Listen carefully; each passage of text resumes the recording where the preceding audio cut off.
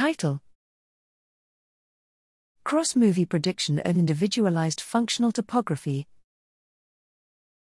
Abstract: Participant-specific, functionally defined brain areas are usually mapped with functional localizers and estimated by making contrasts between responses to single categories of input.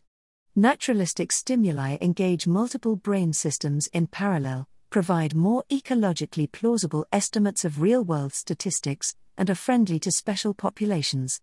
The current study shows that cortical functional topographies in individual participants can be estimated with high fidelity from naturalistic stimuli. Importantly, we demonstrate that robust, individualized estimates can be obtained even when participants watched different movies, were scanned with different parameters/scanners, and were sampled from different institutes across the world. Our results create a foundation for future studies that allow researchers to estimate a broad range of functional topographies based on naturalistic movies and a normative database, making it possible to integrate high-level cognitive functions across datasets from laboratories worldwide.